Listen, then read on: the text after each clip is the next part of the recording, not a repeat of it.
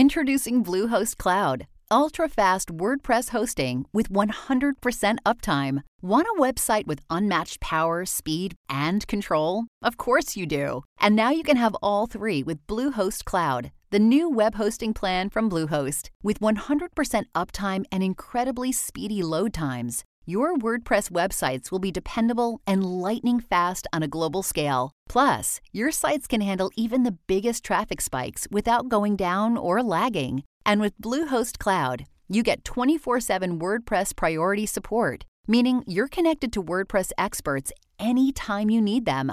Not to mention, you automatically get daily backups and world-class security. So, what are you waiting for? Get Bluehost Cloud today by visiting Bluehost.com. That's Bluehost.com.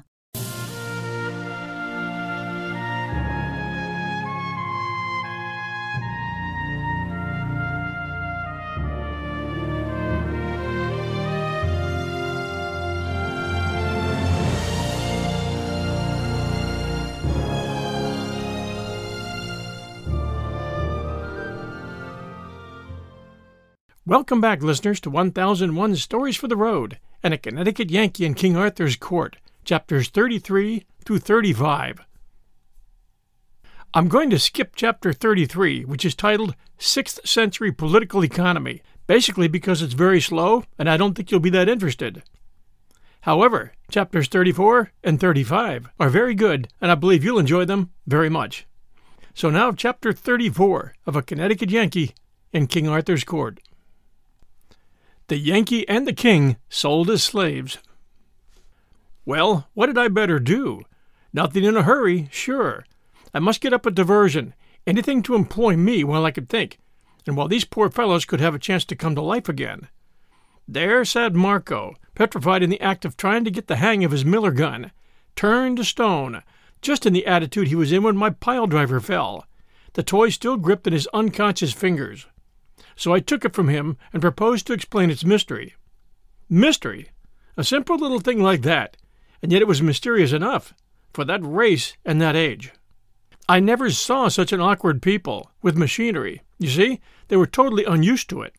The miller gun was a little double-barreled tube of toughened glass, with a neat little trick of a spring to it, which upon pressure would let a shot escape. But the shot wouldn't hurt anybody. It would only drop into your hand. In the gun were two sizes, wee mustard seed shot and another sort that were several times larger. They were money. The mustard seed shot represented mill rays, the larger ones mills. So the gun was a purse, and very handy too. You could pay out money in the dark with it, with accuracy, and you could carry it in your mouth or in your vest pocket if you had one. I made them of several sizes, one size so large that it would carry the equivalent of $1. Using shot for money was a good thing for the government. The metal cost nothing, and the money couldn't be counterfeited, for I was the only person in the kingdom who knew how to manage a shot tower. Paying the shot soon came to be a common phrase. Yes, and I knew it would still be passing men's lips, away down in the 19th century, yet none would suspect how and when it originated. The king joined us about this time, mightily refreshed by his nap, and feeling good. Anything could make me nervous now. I was so uneasy, for our lives were in danger, and it so worried me to detect a complacent something in the king's eye, which seemed to indicate that he had been loading himself up for a performance of some kind or other. Confound it, why must he go and choose such a time as this? I was right. He began, straight off, in the most innocently artful and transparent and lubberly way, to lead up to the subject of agriculture. The cold sweat broke out all over me. I wanted to whisper in his ear, "Man, we're in awful danger. Every moment is worth a principality till we get back these men's confidence. Don't waste any of this golden time." But, of course, I couldn't do it. Whisper to him? It would look as if we were conspiring. So I had to sit there and look calm and pleasant while the king stood over that dynamite mine and mooned along about his damned onions and things. At first the tumult of my own thoughts, summoned by the danger signal and swarming to the rescue from every quarter of my skull, kept up such a hurrah and confusion and fifing and drumming that I couldn't take in a word. But presently, when my mob of gathering plans began to crystallize and fall into position and form line of battle, A sort of order and quiet ensued, and I caught the boom of the king's batteries, as if from far away. "We're not the best way, methinks, albeit it is not to be denied that authorities differ as concerning this point, some contending that the onion is but an unwholesome berry when stricken early from the tree." The audience showed signs of life, and sought each other's eyes in a surprised and troubled way. "While as others do yet maintain, with much show of reason, that this is not of necessity the case, instancing that plums and other like cereals do be always dug in the unripe state." The audience exhibited distinct distress, yes, and also fear. "Yet are they clearly wholesome, the more especially when one doth assuage the asperities of their nature, by admixture of the tranquilizing juice of the wayward cabbage." The wild light of terror began to glow in these men's eyes, and one of them muttered, "These be errors, every one. God hath surely smitten the mind of this farmer." I was in miserable apprehension. I sat upon thorns. "And further instancing the known truth that in the case of animals, the young, which may be called the green fruit of the creature, is the better, all confessing that when a goat is ripe, his fur doth heat and sore and game his flesh, and the which defect, taken in connection with his several rancid habits, and fulsome appetites, and godless attitudes of mind, and bilious quality of morals." At that point they rose and went for him, with a fierce shout. "The one would betray us, the other is mad. Kill them! Kill them!" They flung themselves upon us. What joy flamed up in the king's eye! He might be lame in agriculture, but this kind of thing was just in his line. He had been fasting long. He was hungry for a fight. He hit the blacksmith a crack under the jaw that lifted him clear off his feet and stretched him flat on his back. "St. George for Britain!" And he downed the wheelwright. The mason was big, but I laid him out like nothing. The three gathered themselves up and came again, and went down again, came again, and kept on repeating this with native British pluck until they were battered to jelly, reeling with exhaustion, and so blind that they couldn't tell us from each other. And yet they kept right on, hammering away at us with what might was left in them. Hammering each other, for we stepped aside and looked on while they rolled, and struggled, and gouged, and pounded, and bit, with the strict and wordless attention to business of so many bulldogs. We looked on without apprehension, for they were fast getting past ability to go for help against us, and the arena was far enough from the public road to be safe from intrusion. Well, while they were gradually playing out, it suddenly occurred to me to wonder what had become of Marco. I looked around. He was nowhere to be seen. Oh, but this was ominous. I pulled the king's sleeve, and we glided away and rushed for the hut. No Marco there. No Phyllis there. They had gone to the road for help, sure enough. I told the king to give his heels wings, and I would explain later. We made good time across the open ground, and as we darted into the shelter of the wood, I glanced back and saw a mob of excited peasants swarm into view, with Marco and his wife at their head. They were making a world of noise, but that couldn't hurt anybody. The wood was dense, and as soon as we were well into its depths, we would take to a tree and let them whistle. Ah, but then came another sound. Dogs. Yes, that was quite another matter. It magnified our contract. We must find running water. We tore along at a good gait, and soon left the sounds far behind and modified to a murmur. We struck a stream and darted into it. We waded swiftly down it, in the dim forest light, for as much as 300 yards, and then came across an oak with a great bough sticking out over the water. We climbed up on this bough and began to work our way along it to the body of the tree. Now we began to hear those sounds more plainly, so the mob had struck our trail. For a while the sounds approached pretty fast, and then for another while they didn't. No doubt the dogs had found the place where we had entered the stream, and were now waltzing up and down the shores, trying to pick up the trail again. When we were snugly lodged in the tree and curtained with foliage, the king was satisfied. But I was doubtful. I believed we could crawl along a branch and get into the next tree, and I judged it worthwhile to try. We tried it, and made a success of it, though the king slipped at the junction, and came near failing to connect. We got comfortable lodgment and satisfactory concealment among the foliage, and then we had nothing to do but listen to the hunt. Presently we heard it coming, and coming on the jump, too, yes, and down both sides of the stream. Louder, louder. Next minute it swelled swiftly up into a roar of shoutings, barkings, tramplings, and swept by like a cyclone. "I was afraid that the overhanging branch would suggest something to them," said I, "but I don't mind the disappointment. Come, my liege. It were well that we make good use of our time. We've flanked them. Dark is coming on presently.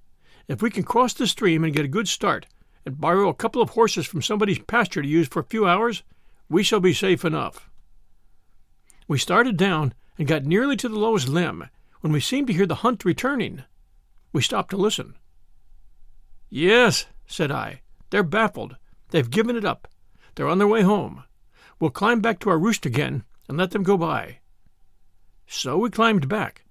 The king listened a moment and said, "They still search. I wet the sign. We did best to abide." He was right. He knew more about hunting than I did. The noise approached steadily, but not with a rush.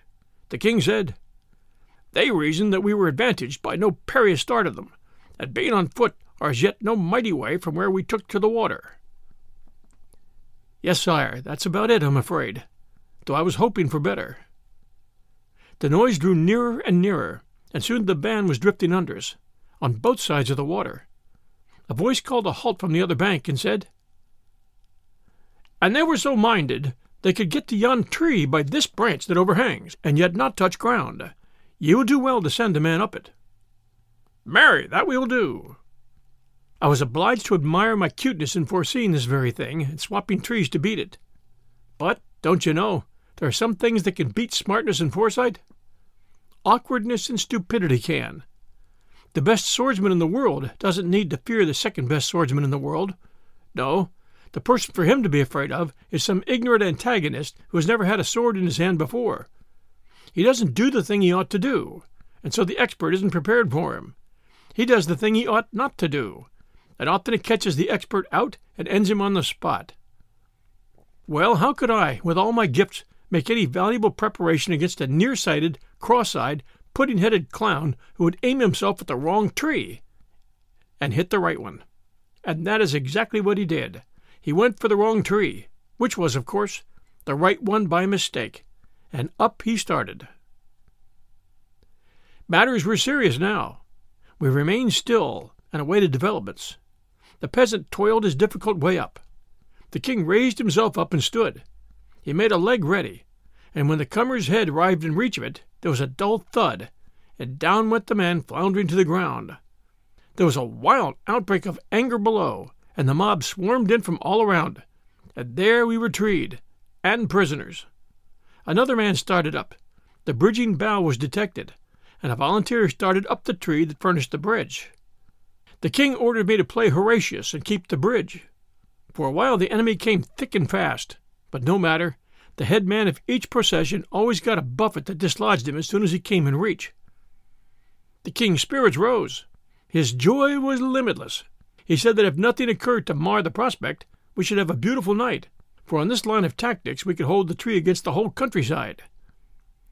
However, the mob soon came to that conclusion themselves, wherefore they called off the assault and began to debate other plans. They had no weapons, but there were plenty of stones, and stones might answer. We had no objections.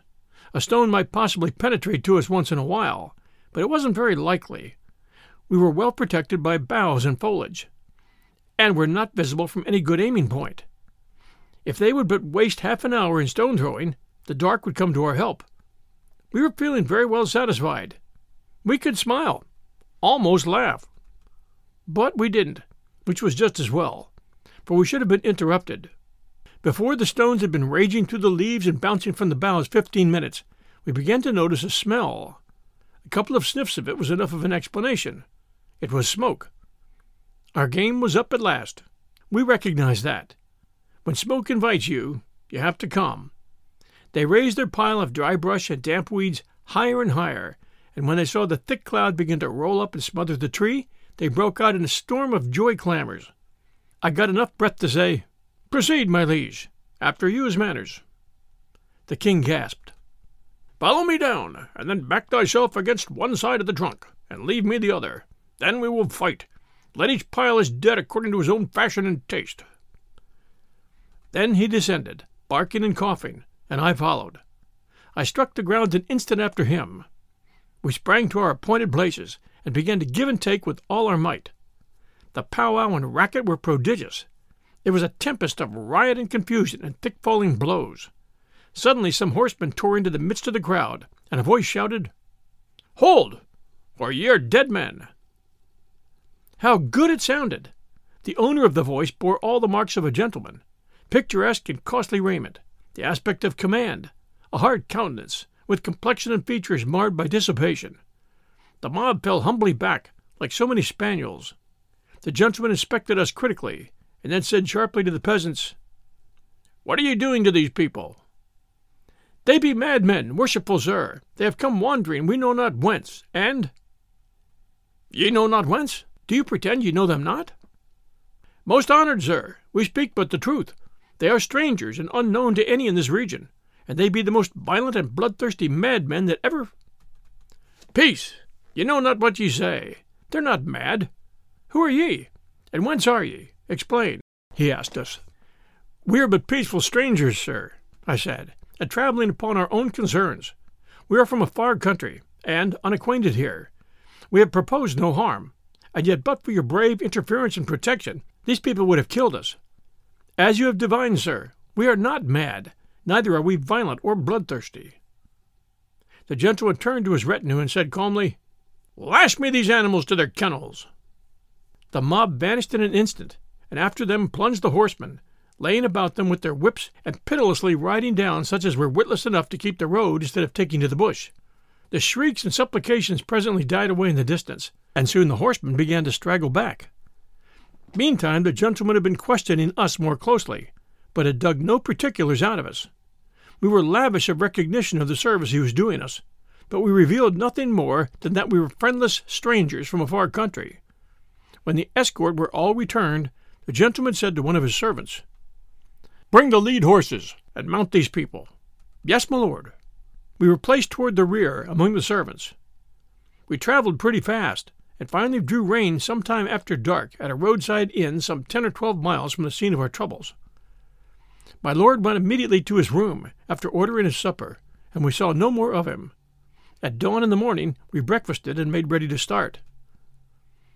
My lord's chief attendant sauntered forward at that moment, with indolent grace, and said, "Ye have said ye should continue upon this road, which is our direction likewise. Wherefore, my lord, the Earl Grip, hath given commandment that ye retain the horses and ride, and that certain of us ride with ye a 20 mile to a fair town that hight Cabinet, whenso ye shall be out of peril." We could do nothing less than express our thanks and accept the offer. We jogged along, 6 in the party, at a moderate and comfortable gait, and in conversation learned that my Lord Grip was a very great personage in his own region, which lay a day's journey beyond Cabinet. We loitered to such a degree that it was near the middle of the forenoon when we entered the market square of the town.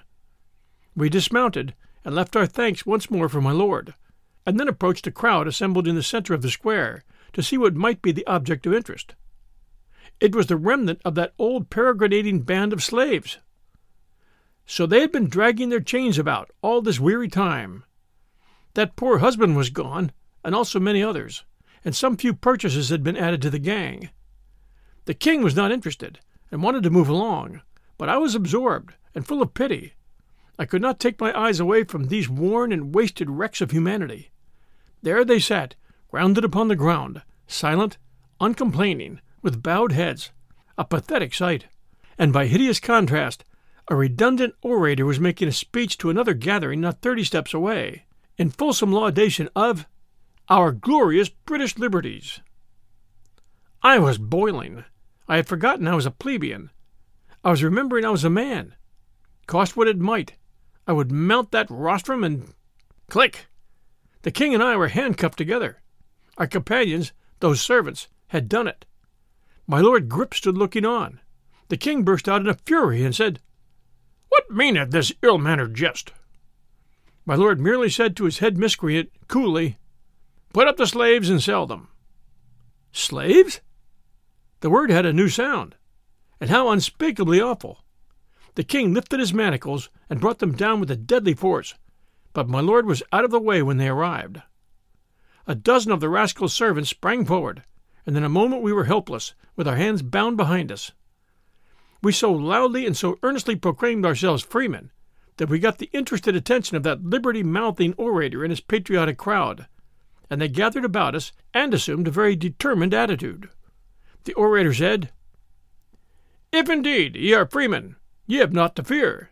The God-given liberties of Britain are about ye for your shield and shelter." And then there was applause. "Ye shall soon see. Bring forth your proofs." "What proofs?" "Proof that ye are freemen." Ah, I remembered. I came to myself. I said nothing. But the king stormed out, "Thou'rt insane, man. It were better, and more in reason, that this thief and scoundrel here prove that we are not freemen." You see, he knew his own laws just as other people so often know the laws, by words, not by effect. They take a meaning and get to be very vivid when you come to apply them to yourself. All hands shook their heads and looked disappointed. Some turned away, no longer interested. The orator said, and this time in the tones of business, not of sentiment, "And ye do not know your country's laws. It were time ye learned them. Ye are strangers to us. Ye will not deny that. Ye may be freemen. We do not deny that. But also ye may be slaves. The law is clear. It doth not require the claimant to prove ye are slaves. It requireth you to prove ye are not." I said, "Dear sir, give us only time to send to Astolat, or give us only time to send to the Valley of Holiness." "Peace, good man. These are extraordinary requests, and you may not hope to have them granted. It would cost much time, and would unwarrantably inconvenience your master." "Master, idiot!" stormed the king. "I have no master. I myself am the—" "Silence, for God's sake!" I got the words out in time to stop the king. We were in trouble enough already.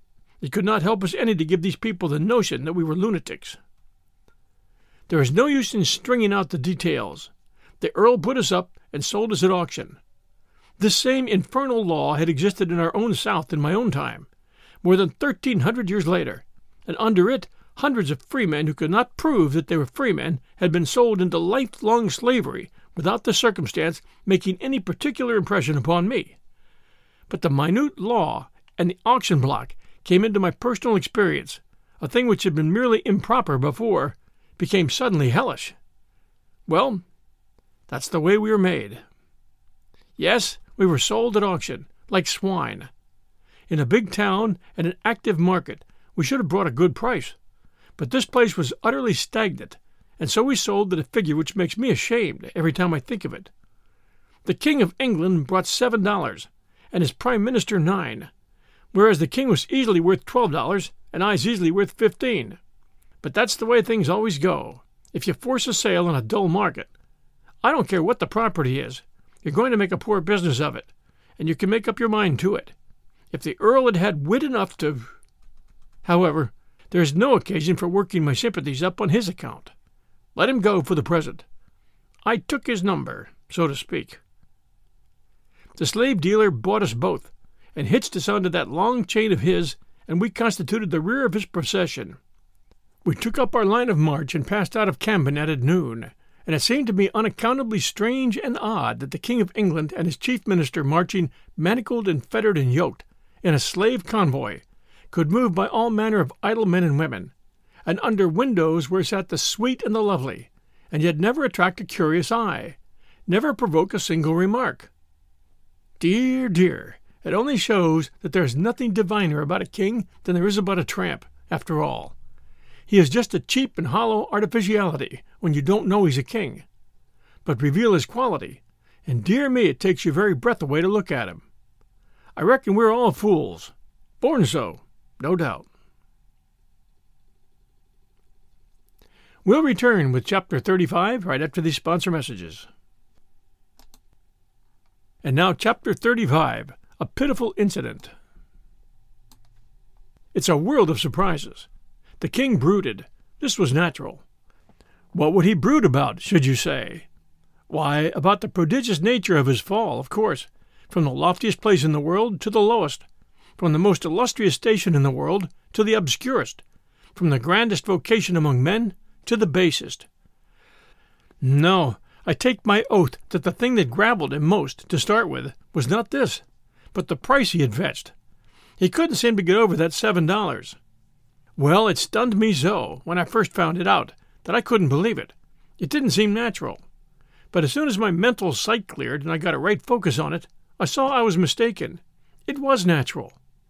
For this reason: a king is a mere artificiality, and so a king's feelings, like the impulses of an automatic doll, are mere artificialities.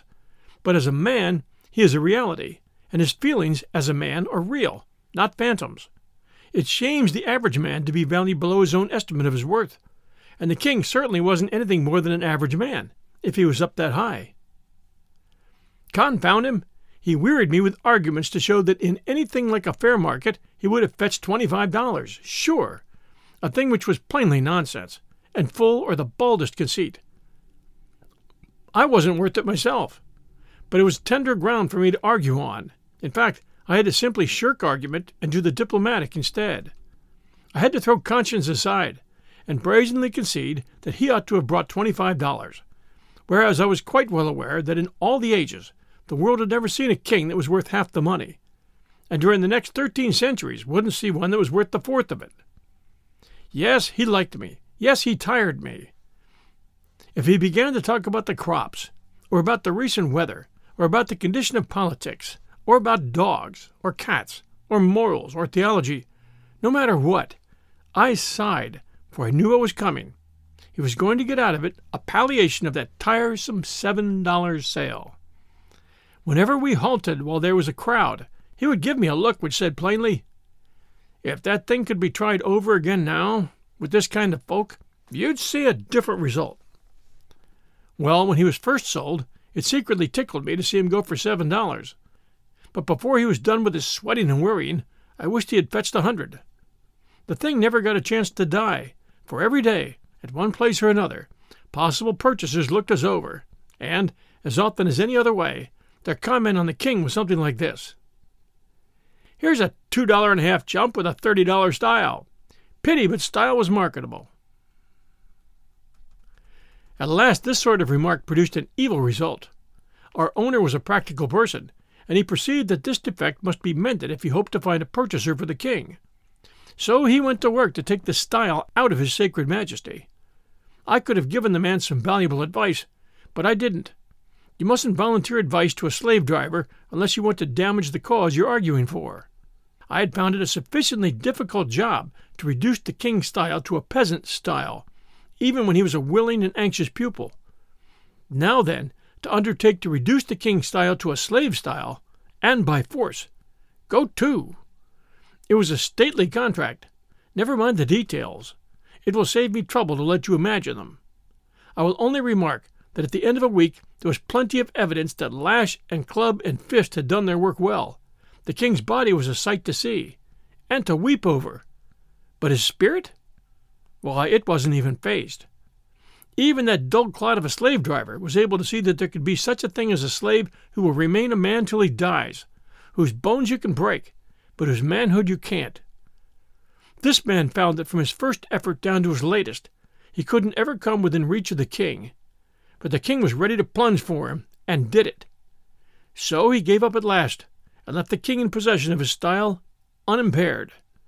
The fact is, the king was a good deal more than a king. He was a man, and when a man is a man, you can't knock it out of him. We had a rough time for a month, tramping to and fro in the earth, and suffering. And what Englishman was the most interested in the slavery question by that time? His Grace the King. Yes, from being the most indifferent, he was become the most interested, and he was become the bitterest hater of the institution I had ever heard talk. And so I ventured to ask once more a question which I had asked years before, and had gotten such a sharp answer that I had not thought it prudent to meddle in the matter further. Would he abolish slavery? His answer was as sharp as before, but it was music this time. I shouldn't ever wish to hear pleasanter, though the profanity was not good, being awkwardly put together, and with the crash word almost in the middle instead of at the end, where, of course, it ought to have been. I was ready and willing to get free now. I hadn't wanted to get free any sooner. No, I cannot quite say that. I had wanted to, but I had not been willing to take desperate chances, and had always dissuaded the king from them. But now, it was a new atmosphere. Liberty would be worth any cost that might be put upon it now. I set about a plan, and was straightway charmed with it. It would require time, yes, and patience too, a great deal of both. One could invent quicker ways, and fully as sure ones, but none that would be as picturesque as this, none that could be made so dramatic. And so I was not going to give this one up. It might delay us months, but no matter. I would carry it out or break something. Now and then we had an adventure. One night we were overtaken by a snowstorm while still a mile from the village we were making for. Almost instantly we were shut up as in a fog. The driving snow was so thick. You couldn't see a thing, and we were soon lost. The slave driver lashed us desperately, for he saw ruin before him, but his lashings only made matters worse, for they drove us further from the road and from likelihood of succour. So we had to stop at last and slump down in the snow where we were. The storm continued until toward midnight, then ceased. By this time 2 of our feebler men and 3 of our women were dead, and others past moving and threatened with death. Our master was nearly beside himself. He stirred up the living and made us stand, jump, slap ourselves, to restore our circulation, and he helped as well as he could with his whip. Now came a diversion. We heard shrieks and yells, and soon a woman came running and crying, and seeing our group, she flung herself into our midst and begged for protection. A mob of people came tearing after her, some with torches, and they said she was a witch who had caused several cows to die by a strange disease, and practiced her arts by help of a devil in the form of a black cat. This poor woman had been stoned until she hardly looked human. She was so battered and bloody. The mob wanted to burn her. Well now, what do you suppose our master did? When we closed around this poor creature to shelter her, he saw his chance. He said, "Burn her here, or they shouldn't have her at all." Imagine that! They were willing. They fastened her to a post. They brought wood and piled it about her. They applied the torch while she shrieked and pleaded and strained her 2 young daughters to her breast, and our brute, with a heart solely for business, lashed us into position about the stake and warmed us into life and commercial value by the same fire which took away the innocent life of that poor harmless mother. That was the sort of master we had. I took his number. That snowstorm cost him 9 of his flock, and he was more brutal to us than ever. After that, for many days together, he was so enraged over his loss. We had adventures all along. One day we ran into a procession, and such a procession! All the riffraff of the kingdom seemed to be comprehended in it, and all drunk at that. In the van was a cart with a coffin in it, and on the coffin sat a comely young girl of about 18 suckling a baby, which she squeezed to her breast in a passion of love every little while, and every little while wiped from its face the tears which her eyes rained down upon it. And always the foolish little thing smiled up at her, happy and content, kneading her breast with its dimpled fat hand, which she patted and fondled right over her breaking heart. Men and women, boys and girls, trotted along beside or after the cart, hooting, shouting profane and ribald remarks, singing snatches of foul songs, skipping, dancing, a very holiday of hellions, a sickening sight. We had struck a suburb of London, outside the walls, and this was a sample of one sort of London society. Our master secured a good place for us near the gallows. A priest was in attendance, and he helped the girl climb up, and said comforting words to her, and made the under-sheriff provide a stool for her. Then he stood there by her on the gallows, and for a moment looked down upon the mass of upturned faces at his feet, then out over the solid pavement of heads that stretched away on every side, occupying the vacancies far and near, and then began to tell the story of the case. And there was pity in his voice. How seldom a sound that was in that ignorant and savage land! I remember every detail of what he said, except the words he said it in, and so I changed it into my own words. It was something like this. Law is intended to mete out justice. Sometimes it fails. This cannot be helped. We can only grieve and be resigned and pray for the soul of him who falls unfairly by the arm of the law, and that his fellows may be few. A law sends this poor thing to death, and it is right.